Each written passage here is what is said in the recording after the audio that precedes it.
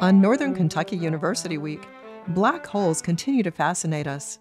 I'm Dr. Lynn Pasquarella, president of the American Association of Colleges and Universities.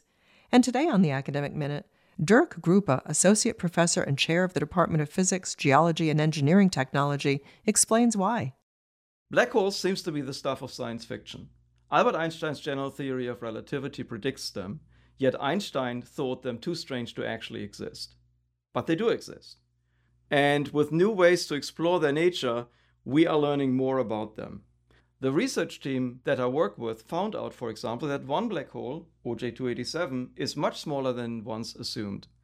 Every galaxy, including our own Milky Way, harbors a supermassive black hole in its center. Their mass is millions or even billions of times more than the mass of our Sun. About 10% of these become active, as quasars, the most luminous persisting objects in the universe.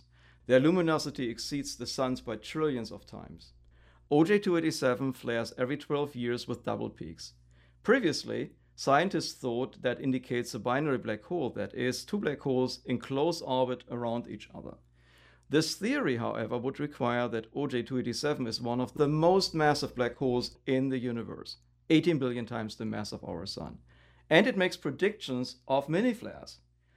Our team used the NASA Neil Gehrels Swift Observatory and the 100-meter Effelsberg radio telescope to check. An 18 billion solar mass black hole would have a host galaxy that would be enormous and impossible not to detect. Yet there is no such galaxy around OJ287. Our measurements suggest a much smaller black hole mass, about 100 times smaller than previously thought. Like all black holes, OJ287 remains a mighty force, but is much smaller than once thought. That was Dirk Grupe of Northern Kentucky University. You can find this, other segments, and more information about the professors at academicminute.org. Production support for the Academic Minute comes from AAC and U, advancing liberal learning and research for the public good.